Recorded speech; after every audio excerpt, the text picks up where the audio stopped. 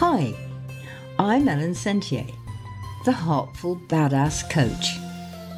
Being badass is about being the real you, being strong, feisty, confident, knowing your own truth and walking it, feeling the fear and doing it anyway, with a heart full of joy and boundaries that really work.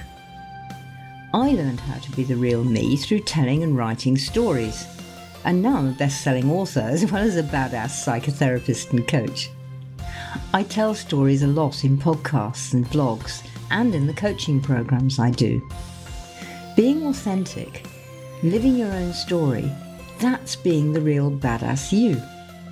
And being real badass is being full of heart, caring.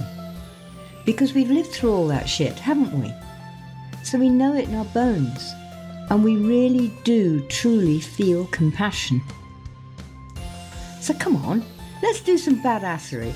Let's change ourselves and watch the whole world change around us. Let's make our lives, our businesses, and our hearts sing. And as ever, here I am again with my powerful woman of this time, who is a friend, Joan Lind. And I ran into Joan on what to me is one of the best networking groups ever, called Unique Ladies. And if you remember, if you watch Susie Orr's episode, she's the lady who started it. And Susie introduced me to Joan, who does the most amazing thing, which I now use. And it's a thing called Try Booking. But before we get into that, because we really must, because it's so good and so interesting. We were just talking about where we both come from and about London and about going there this last weekend and things like that. And she asked me where I lived. So I said, well, I lived in Clapham for a while and then I lived in Balham. And hand it to you, Joan. Balham. Oh, do you want me to pick up from there? Yeah. Well, it was a short story. So, hello, everybody. First of all, thank you to Ellen for inviting me to do this podcast with her. It's an absolute treat. And Ellen and I have just a tiny chit chat before this. So a lot of this is going to be new to her and new to me, which makes it a much more interesting, hopefully, adventure for the next, few minutes or up to an hour. So look, my accent probably tells you I'm not from London. And you'd be absolutely right. So I'll tell you my little tale, how I ended up in London, in Balham, where Ellen also started her life in London. I started in the same place before I moved north of the river, but more of that shortly. So look, I am, first of all, the daughter of a minister in the Church of Scotland. And we always have a chuckle about that because we used to go camping as a family, all over the UK initially, and then when I was older, into Europe, because my father was insistent he wouldn't take us abroad until we knew our own country, something I'm forever grateful for. And we'd arrive at these campsites and, people around the barbecue, so what do you do? Dad would say, I'm a minister. And it would be really funny because most people got it, but some people assumed he was a political minister, not a religious minister. So we always had to, after this first year, I had to qualify and say, well, I'm a minister in the Church of Scotland, which means I'm a vicar in England, So Dad did his theology in Edinburgh. He was an Edinburgh boy, but his first parish was in the Highlands, which is where myself and my brother were born.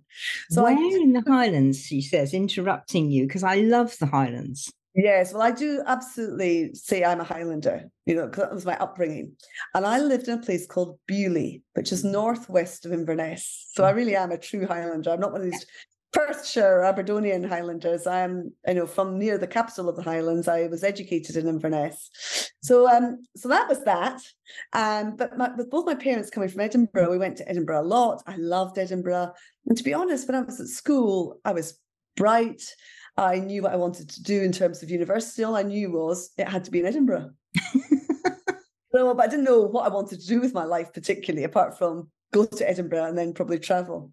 So that's what I did. And I did my studies in Edinburgh.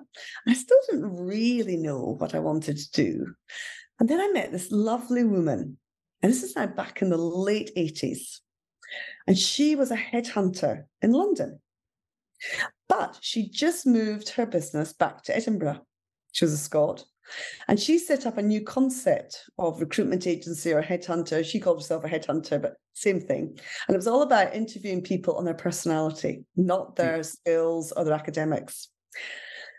Which I completely concur with. And it's a big part of what we do here, because it's all about culture, and the people we hire have to be a cultural fit first. Anyway, back to that later. So she said in that interview, have you thought about advertising agencies? And I went, oh no, being the daughter of the man. So I thought, oh, that's far too frivolous. And, that's not bringing the world a great deal of, So, but anyway, she sent me off. And to cut a long story short, she started me on a fantastic 25-year career working in global ad agencies in Edinburgh, London, and Sydney. Mm-hmm. And that is what took me to London in the early 90s. And so where were you in Balham then? So, oh gosh, are you going to ask me that? I can picture the street. I'd have to get a map up. It was about a 10-minute walk from Balham Station. Right. Southwest, very, there's lots of long Victorian terrace streets, aren't there? Yeah. So one of those. Right. So what happened was, when I arrived in London, one of my mum's friends was a producer at the BBC, and she had a flat on the Thames, to which she said, send Joan down here and she can base here till she gets herself set up. And it was actually through my advertising friends. And there was an advertising guy, this house in Balham, and he let 3 of the bedrooms out. He was an older guy, like I'd be in my mid-20s, and he was probably in his late 30s. So I started there, and I rented a room in that place for about, I don't want to say 6 months. Right. But I was working for an ad agency called Young and Rubicon, who were based in Camden. And whilst I didn't mind the Northern Line up and down between Camden and Balham, actually I found a flat in Camden Square, which was walking distance from the agency. Perfect. Yes. Yeah. No, I always stayed south of the river all the time I was there, but I knew quite a lot of people up in Camden and that sort of area. And so, yeah, but I was there for 25 years. So I got to know London quite well. Yes, I was there for 10 and still am, because I've still got a base in London where I was at the weekend. Yeah. And bizarrely, whilst I'm in southwest London, it's still it's west of the river. It's the north side of the river, but I'm in a little area called St Margaret's, just opposite Richmond on the Thames. So I know that. Yeah. I get to London quite frequently, which I love. I think I'm probably not so keen anymore now. But it was amazing when I lived there. I just loved it. Yeah, I loved it too.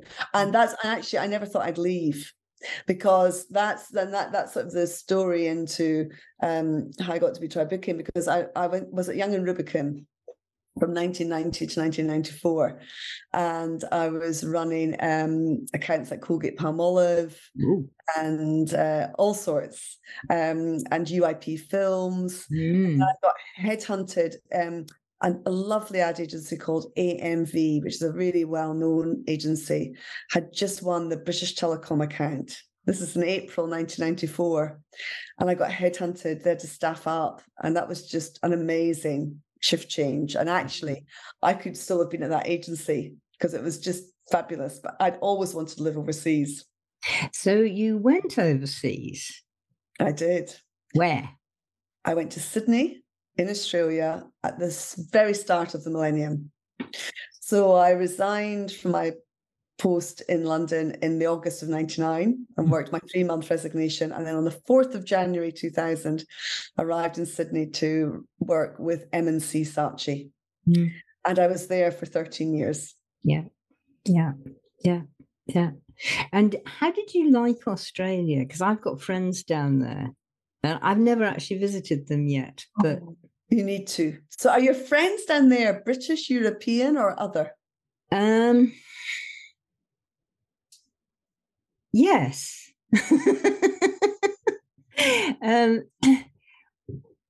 One of my best friends is a black guy from New York who runs a super business coaching agency, a lot of it online and a lot of it in East Asia. And he lived in Sydney for a long time, most of the time that I knew him, which was about 20 odd years. And then he moved up north to Cairns, and he's been up there for just about a year. And nice. you see these pictures, and it's sort of like, Oh. Beautiful part. And I've got another friend, and I can't remember the name of cities now, down in the south. Melbourne. Sorry? Melbourne.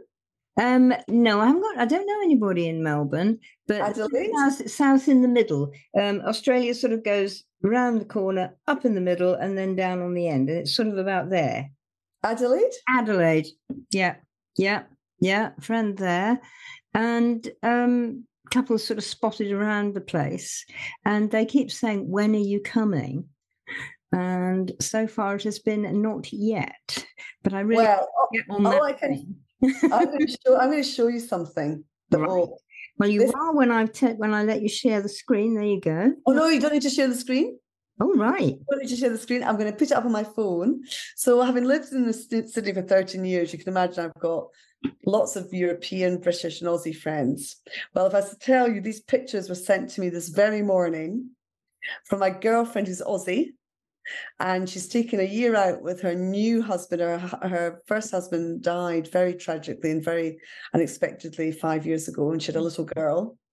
And she's since remarried, and they've taken a year off just to circumnavigate the whole of Australia. How lovely. And this was them this morning on a beach on Western Australia with nobody else on it. Oh my goodness. Yeah. Isn't that phenomenal? Isn't that just so glorious? And the blue. Not another human being. No. Not another human being on it. And then if I scroll up, there you go. That's them in the sea. Nobody else in sight. Yeah. So that is the thing. So I can't encourage you enough to go. That's the first thing. I know two camps of people. The camp, both, and particularly in Britain and Europe, the camp of people say, "Oh, I'm not interested in Australia. It doesn't really do my thing. There's so many more interesting places." And of course there are. I don't disagree. And there's the other camp that go, "Oh, I've always wanted to go. I'd love to go." And I've met people from both camps in Sydney and in Australia, and both camps always love it. Yeah. The ones that think they're going to love it even more than they could have possibly imagined. And the ones that thought they wouldn't go, "I had no idea it would be like this. It's so much more than I was expecting on every level." So I've yet to meet an unhappy visitor. Well, that's what I've found from my friends. And one Australian friend who now lives in Bangkok, for goodness sake, but, that's fine. And they're all, it's the sort of people they are, which is so nice as well. And they're all very open. Yes. Yes. They're very pleasant to be with and have strong opinions and strong attitudes, maybe, but then in no way they're okay with it. And they're okay if, I sort of say, "Well, actually, I'm not quite sure about that." And they go, "That's fine." And you so often get people who try and talk you into their way of speaking. And certainly the people that I've met in Australia, they haven't. They've sort of said, "Oh, well, we disagree. That's fine." And they're quite happy to leave it. So, yes, I'll have to get on that plane somehow or another. I would highly recommend it. And the nicest time to go, I think, is February, March, April. So the end of their summer coming into their autumn. Yeah, that would be it for me, really, because I can't do the heat of summer at all. Also, it'd be very wet. Yeah. It can be very, very wet. So, and very, very hot. And as you've seen on the news, that's when they're prone to the terrible fires or the terrible floods. Yeah. Thankfully, they've been spared. They've had some terrible floods recently, but thankfully they've been spared those horrendous fires. 2019. Yeah.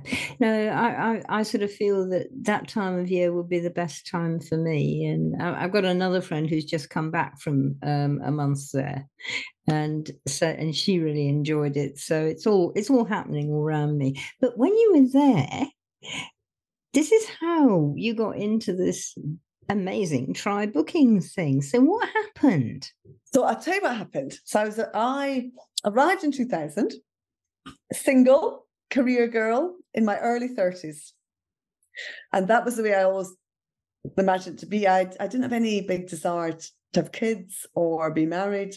But then I met my English husband through mutual friends, not actually in Australia, but as in that hiatus between me deciding I was going and actually going, we met at a joint wedding. And it's him that's brought me back to the Lake District in particular. So what happened was Henry and I met, and then we really hit it off when I moved to Australia. We got engaged a year after I arrived. We got married a year after that. And I had a baby in 2004. So I've got 2 Aussie children. So I was a busy working mum because I was running brands that you would all know at M&C Saatchi, British Airways, Qantas, Audi. I worked with Rupert Murdoch's for my sins. And I saw all sorts of interesting adventures. And I was a busy corporate working mum. And if I'm honest, I never thought I'd leave Australia, if I'm honest. But then my mum died very suddenly in Edinburgh, just as I was about to give birth to our second child. And I'd always been, I could jump on a plane at lunchtime in Sydney and be back in Edinburgh for breakfast. But this all happened at a time I couldn't jump on a plane. And because I was having a baby, I had to wait 12 weeks for her passport. So it was actually almost 3 months after my mother's passing that I actually got back, which was like, whoa, you know. Yeah. And there was lots in place. So I was able, we did lots of really interesting things because mum was the way she was. She'd actually written out her funeral service. So it was an absolute gift because I was able to have that in Sydney. I was at my church in Sydney at the same time as her funeral was happening in Edinburgh. So that was a gift. Then my husband's mum had battled cancer most of her adult life brilliantly. And she got another tumour in 2012. And we thought, you know, we've already lost my mum. We are, when it comes to things like this, you are a long way from home. So we just bit the bullet. We're both in our mid-40s. And we just bit the bullet and said, it will all work out, but let's just get back and be there for them. And we didn't know how sick Henry's mum was going to be. So we made the decision in October of 2012, and we'd moved back here wholesale by the April of 2013. Now, in that process, because we knew we went, do we go back to London, where our professions are, where we've got a little house, where we can start again? Not really. Not sure it was great for the kids. Yeah. Do we go to Edinburgh, where my father's close to, and that was a serious contender, or do we come to the Lake District where Henry's parents were, where we knew we could help them, you know, the most, and it seemed it absolutely seemed the right thing to do. We thought it would be the easiest for the children as well. So substitute beaches for fells and lakes, which has worked really well. So that's what we did. So in the process of that move, which only took us 6 months, we're going, what do we do in the Lake District? Well, yes. What do we do with our, what do we do? Because there's lots of lovely things to do, but what do we do with our skill set in the Lake District, which is there's not a lot of advertising agencies, and there's not a lot of global telecommunication companies in the Lake District. So with our skill set and our experience, what do we do? And that's where Tribooking came in, because I was using Tribooking to book all my tickets in Australia. So it was school concerts, it was charity events, it was business events, it was sports clubs, you name it. And I just loved it because I'd, leave work quite late. I normally didn't leave the office till about 7. And I'd have all the emails in my inbox from schools or whatever, or charity fundraising event. And I'd just go click, click, click, book and pay my ticket. And by the time I got off the ferry, I had my tickets in my inbox and didn't have to worry about it again. No forms to fill in, no cash to have to manage. It was just all done. So it was actually, I used to, rave on about it. And it was actually Henry, my husband, said, that Tribooking thing you really like. He said, I've had a look into it and it's a cloud-based business. I said, and what does that mean? Yes. This is back in 2013. Yeah. What it means is you can run it from anywhere. I said, okay, that sounds interesting. And he said, you've got all the skills for it. I said, yeah, I do like it as a platform. So I wrote a good old-fashioned letter to the CEO in Melbourne and said, this is my background, this is my experience. I have no idea if this would interest you or not, but I'd be interested in having a discussion about launching this platform in the UK. And I got a phone call within a week. And we had a meeting within the following week in Melbourne. And we agreed a setup, which means I run the British company. It's a private limited company. I'm listed on Companies House. We run the business as we see appropriate and fit for the UK market and our UK customers, and including re-engineering the pricing strategy. And I run it here, and we have a wonderful relationship with Australia, who are real partners. Yeah. And this is how I found you, because there you were talking about this thing, and I am one of those people who's never really got on with Eventbrite. I mean, I use it because, there's a ticket for something that you want and that kind of thing. And I tried it for some of my own stuff. Oh, this is really hard work, and I'm not quite sure what to do about this. And there wasn't anybody to ask. And it was sort of, you put onto these pages full of instructions and that had already tangled your brain before you even started. So, I don't need any more of that. I just want a person. And exactly. Quite right. So it was sort of well, I don't know what I'm going to do about this. And then there's Joan. And of course, I'm like, what's she got? And so I got involved. And I'm just going to crow about this for a moment, because I had no idea what I was doing, but I had an event that I wanted to run. So I sort of got in there and messed about with it and got started. And I thought, no, I need a person. Oh my God, there's a phone number, which is, you all know what that's like at the moment. You just don't see phone numbers. So I thought, I'll ring it. God knows where I'm going. And I get this lovely, I think Lancashire lass. Yeah, not me, I hasten to add. Well, it was not Joan, lovely Lancashire lady. And she said, okay, my dear, what can I do for you? How can I help you? And it was like, breath of fresh air. Because and she stayed on the phone with me for nearly an hour, and it was all sorted. And that is what I call customer service, which takes us back to what you were talking about, cultures and things like that.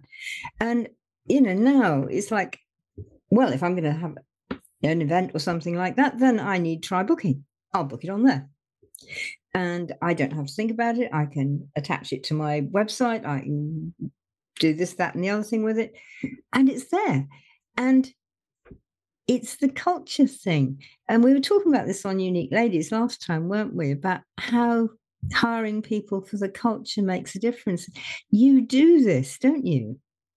Do you know, this is one of the most valuable lessons I took out of my advertising career, because I was very blessed. I worked for 3 incredible agencies, all of them quite different, but all of them incredible in their own way, full of brilliant, inspiring people.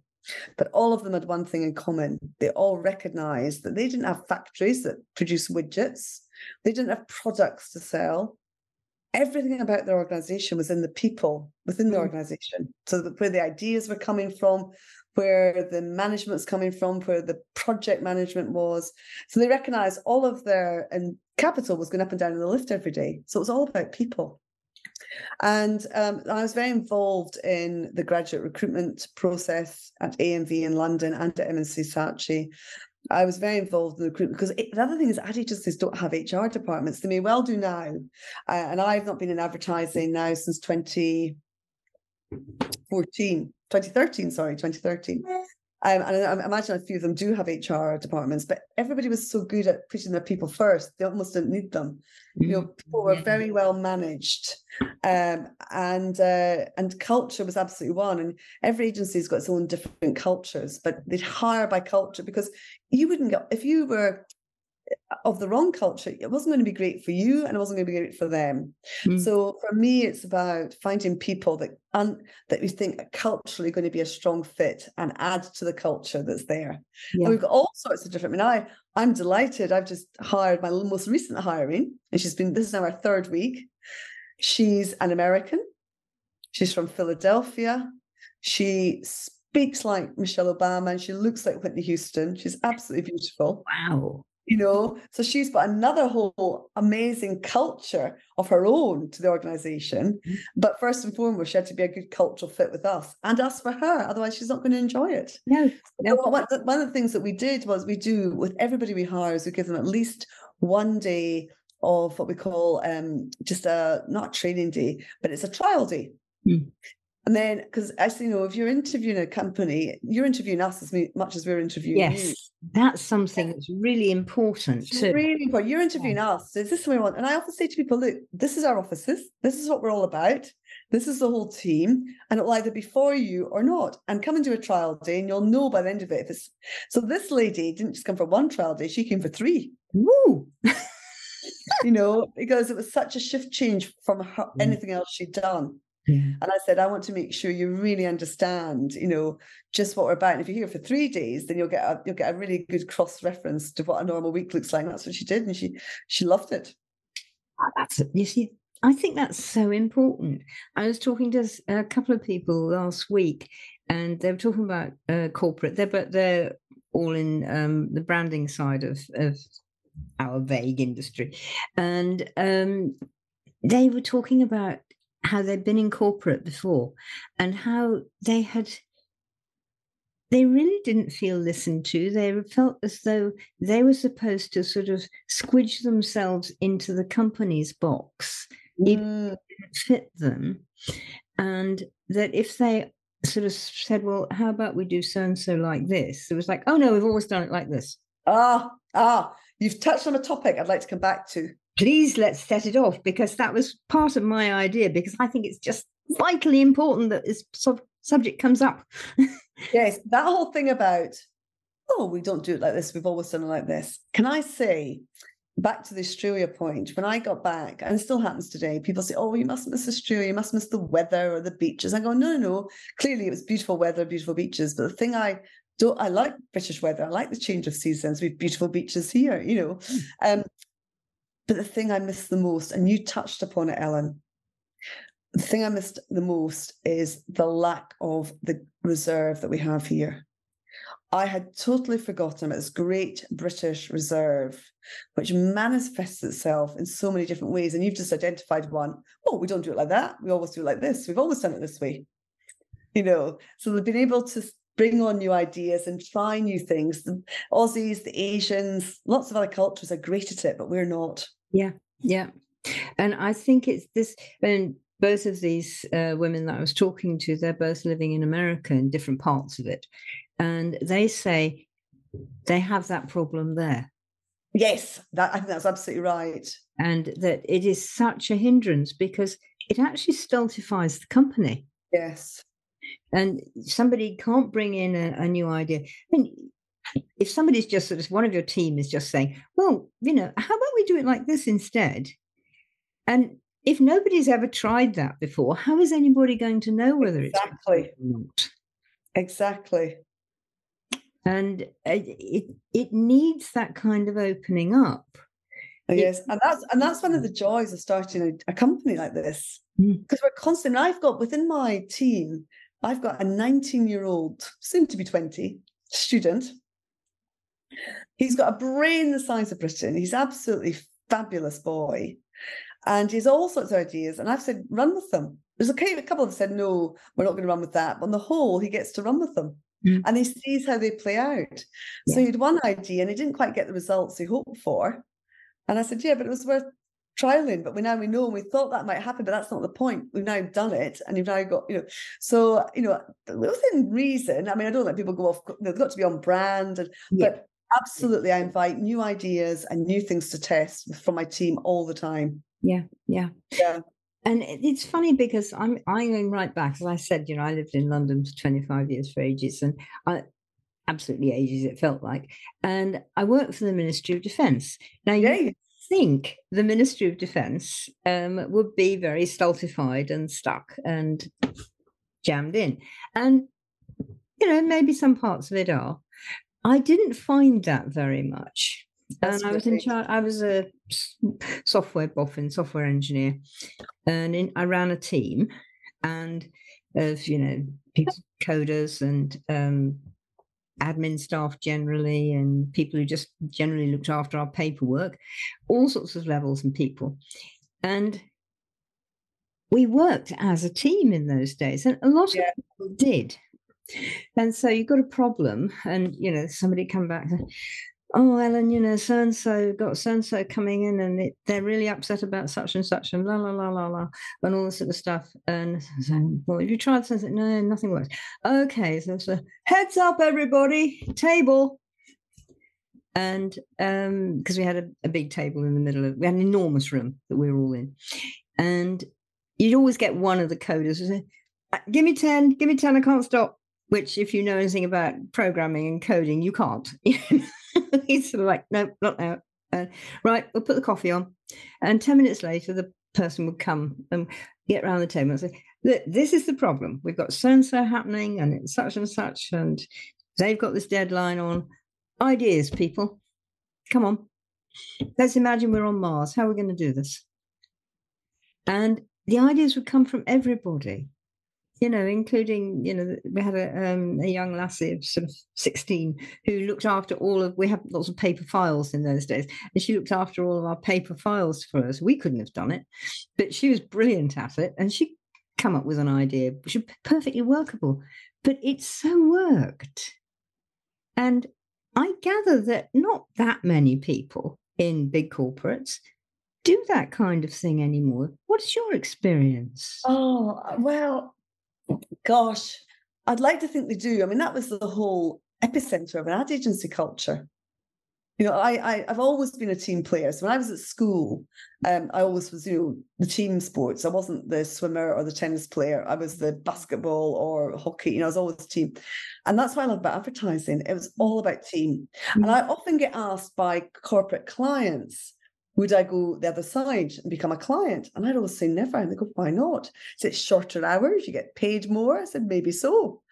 But what I love about working for ad agencies is that the whole team at the ad agency are in the boat rowing in the same direction. Yes. Because we're all about getting the best ad campaign for you as a client and your customers. Yeah. Whereas on the client side, I used to see so many different agendas. The head of marketing might want one thing, the head of sales might want another, and the CEO might want another, and the new marketing manager might want something else. And so a big part of that was bringing all those agendas and people together to be united around the vision that the agency had for them. Yeah. So, I've seen it in different ways. And I think it depends what kind of organization you're in. But I think no matter what organization you're in, that kind of team spirit has to shine through. Otherwise, corporates just don't exist. Well, that's my feeling. So, I mean, I'm solopreneur now, so I haven't got people working for me. I've got people I outsource to, but it's not quite the same. Although it still is a team thing, in that sense that the man who looks after all my podcast stuff sort of says, Ellen, have you done such and such? Have you sent me such and such? Have you done this sort of thing? Yeah, okay, John, I'm just doing it now. And it all happens. But it's really, I would hate to work in a company where you couldn't ask everybody and actually even go back to the senior bosses and sort of say, look, I know you want to do this, but it's just not going to pan out. It's just not going to happen. How are you going to change that? And we could do that. Could go back and sort of say, it's, we can't actually make black white. How are we going to do this? And what would you like to do about it? And it's all much more connected and collaboration. Mm-hmm. How do you feel? Well, I ran quite a small company compared to the ones that I came from, but certainly collaboration. I've got another little phrase I use a lot, and I saw it a lot last week. There are a couple of team members on holiday, and with some new team members, and said, always delegate upwards. Yes. Delegation is not just a downwards thing. And again, that came from my world in advertising. I'd much rather know about a problem that we could solve when it's this size, rather than about it when it's this size. So I'm a big, big believer in upward delegation and solving problems when they're small and not when they're too big. Yeah. So I we work with lots of different clients every day of the week, from businesses to charities to schools to choirs to festivals. And on the whole, I'd like to think we still see lots of good collaboration. I mean, I think there's certainly some organizations are more siloed than they need to be. And I do see discussions with certain sectors where it's like, we need to break down the silos to make things happen. And I don't know if COVID has contributed to that, with everybody working from a more, not from a central point. I do think that's COVID's probably not helped that cause, in terms Possibly. of oiling communication, if people are all working virtually and separately. And yeah, it depends how that was handled, at least I would imagine so, because most of my communication, I live in the back of Beyond in Shropshire, and most of my communication with people that I work with has to be through this, through the machine or through the phone or something, because they could be, 30, 40, 50 miles away, or they could be 500 miles away, or across the ocean or something like that, which some of them are. And so I think a lot of it depends on how you're handled and how you handle the whole thing. And my woman that I'm working with marketing, and she's in Portugal. She lives in Portugal. And we have meetings across, and we WhatsApp each other and this sort of thing to get things going. But we keep the communication going. Maybe people didn't always keep the communication going. Yeah, that's vital. It's interesting you're talking about Zoom. I've been using Zoom since 2014. Yeah. And that's one of the big upsides for me from lockdown, because we say to clients, rather than just doing a phone call and we can't see what you're doing at the other end, jump on a Zoom and we'll take over your screen and we'll show you. Yeah. Well, before the pandemic, people were very reluctant to do that. And now, of course, great, we'll jump on a Zoom.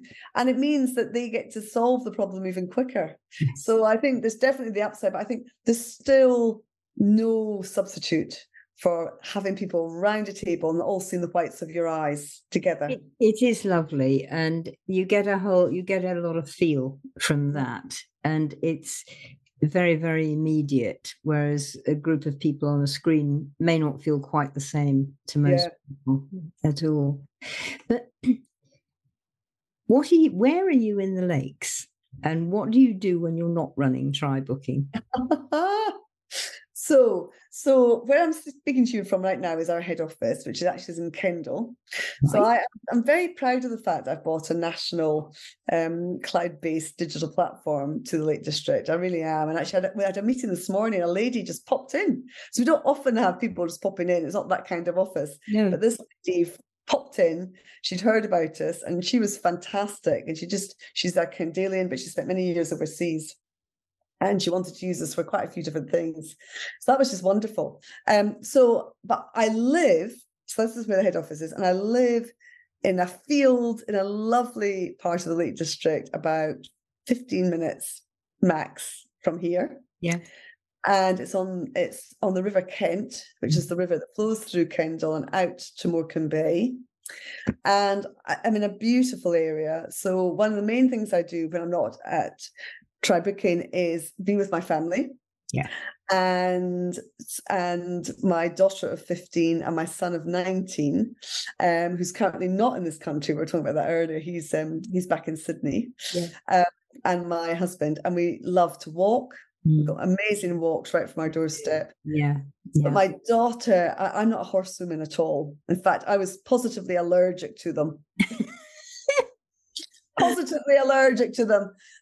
But next door to where we live, are a 10-minute walk. It's a fantastic stables, and my daughter's just got a complete natural with animals, and she adores horses. So she has this wonderful freedom. So we now get much more involved with horses. So I spend a lot of time. For example, 2 weekends ago, I was creosoting 20 jumps in a hunter trials field. And my lockdown skill was to learn to load and tow a huge animal and ferry it up and down the country. Not quite up and down the country, but certainly up and down counties. Yeah, yeah. That was a skill set which I still can't quite believe I've mastered, because it's a bit terrifying to tow a big live animal. Yeah. Really, I feel a huge amount of responsibility. I love cooking. I love music. So get down to London or Liverpool or up to Glasgow, Edinburgh, as often as I can, to have a bit of a city splits into music or theatre, but love cooking. So my husband and I are both equally handy in the kitchen. Did you fight over it?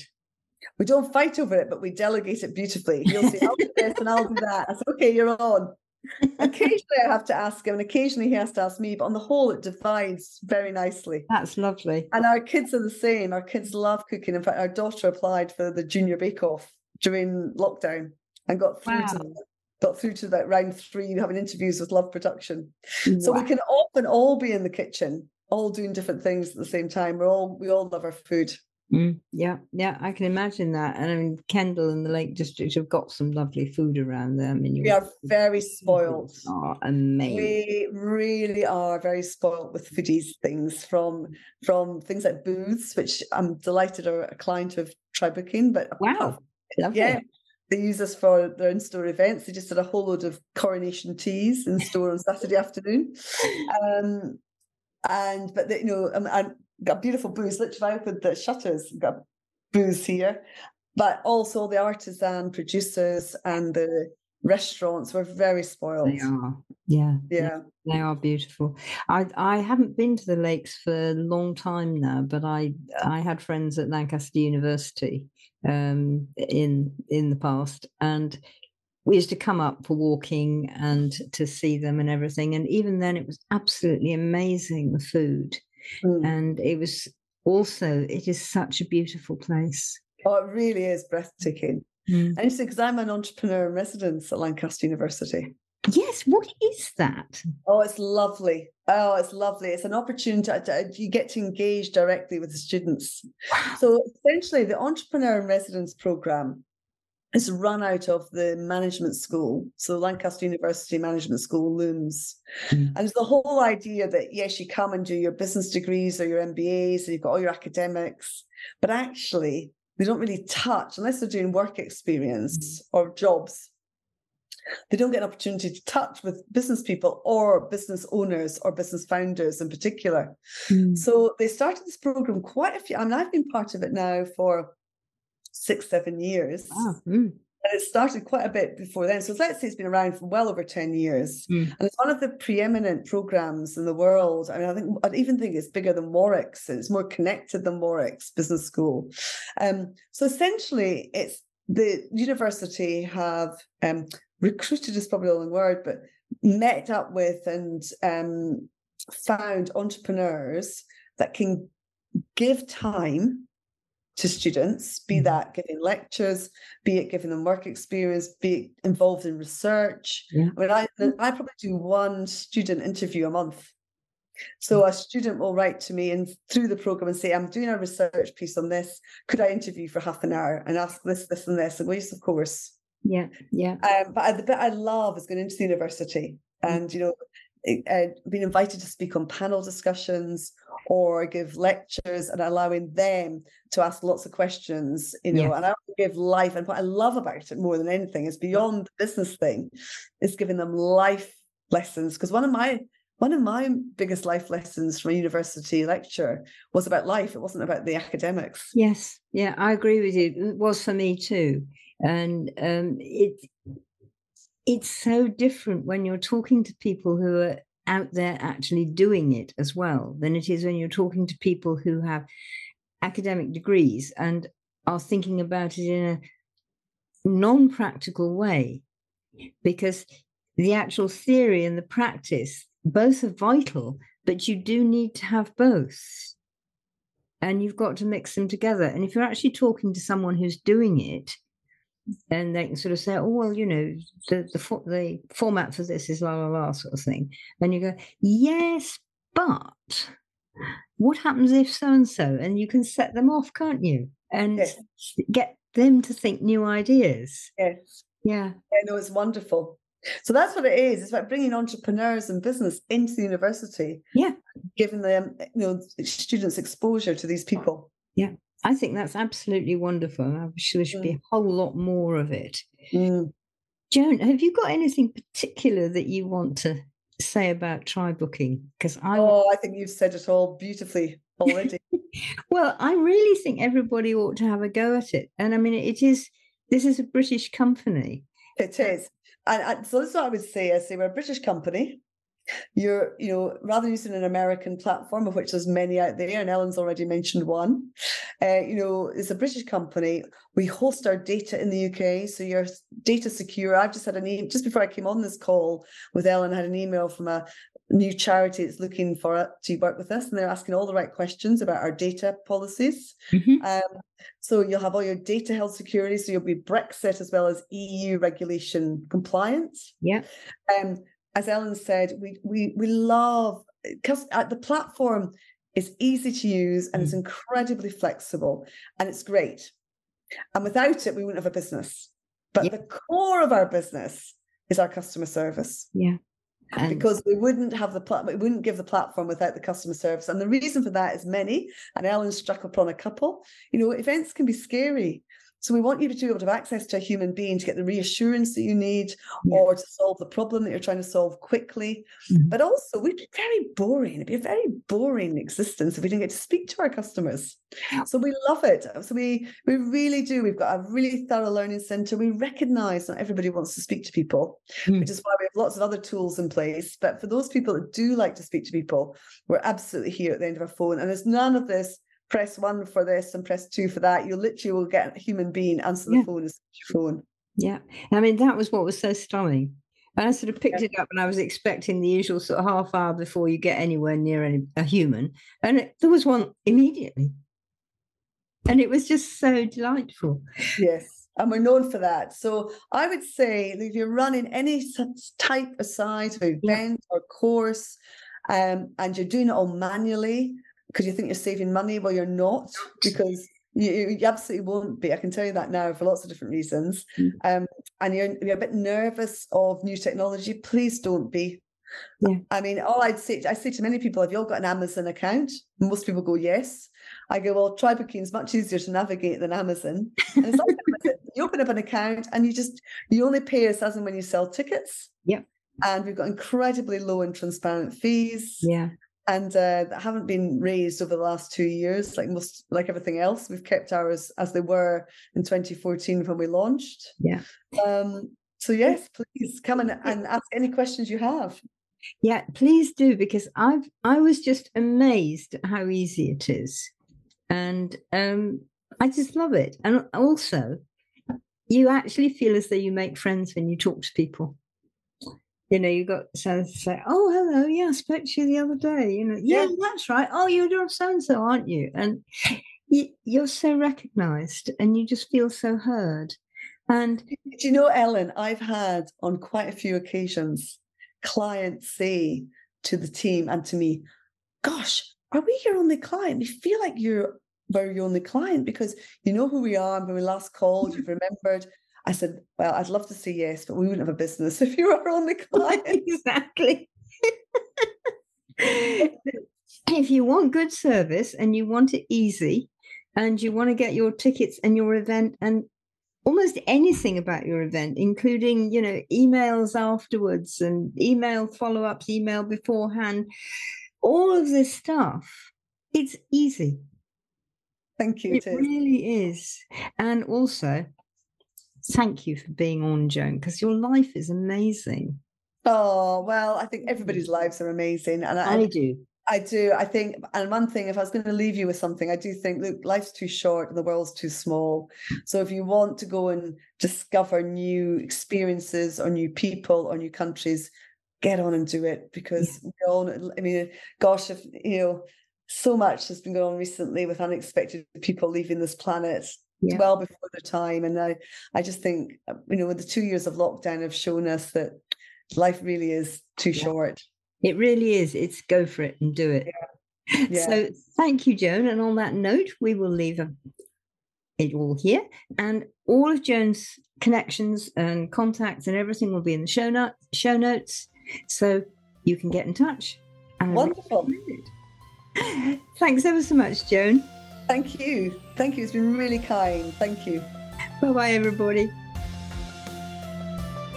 Oh, hey, I hope you enjoyed that. Hope it pulled out some new ideas and new ways of looking at life, the universe, and everything. And I'd love to know your comments, so do send them to me. Doing and being badassery is fun. it makes your heart sing. And that helps everyone. And it helps you put the soul back in your life and in your business. Business, when it's really working, is fun, full of badass reality, and makes your heart sing. So let's stick all those rubbish old work ideas of toil and drudgery in the compost caddy. Let's recycle them into something fun and useful. That's what badassery is about, having fun and being useful.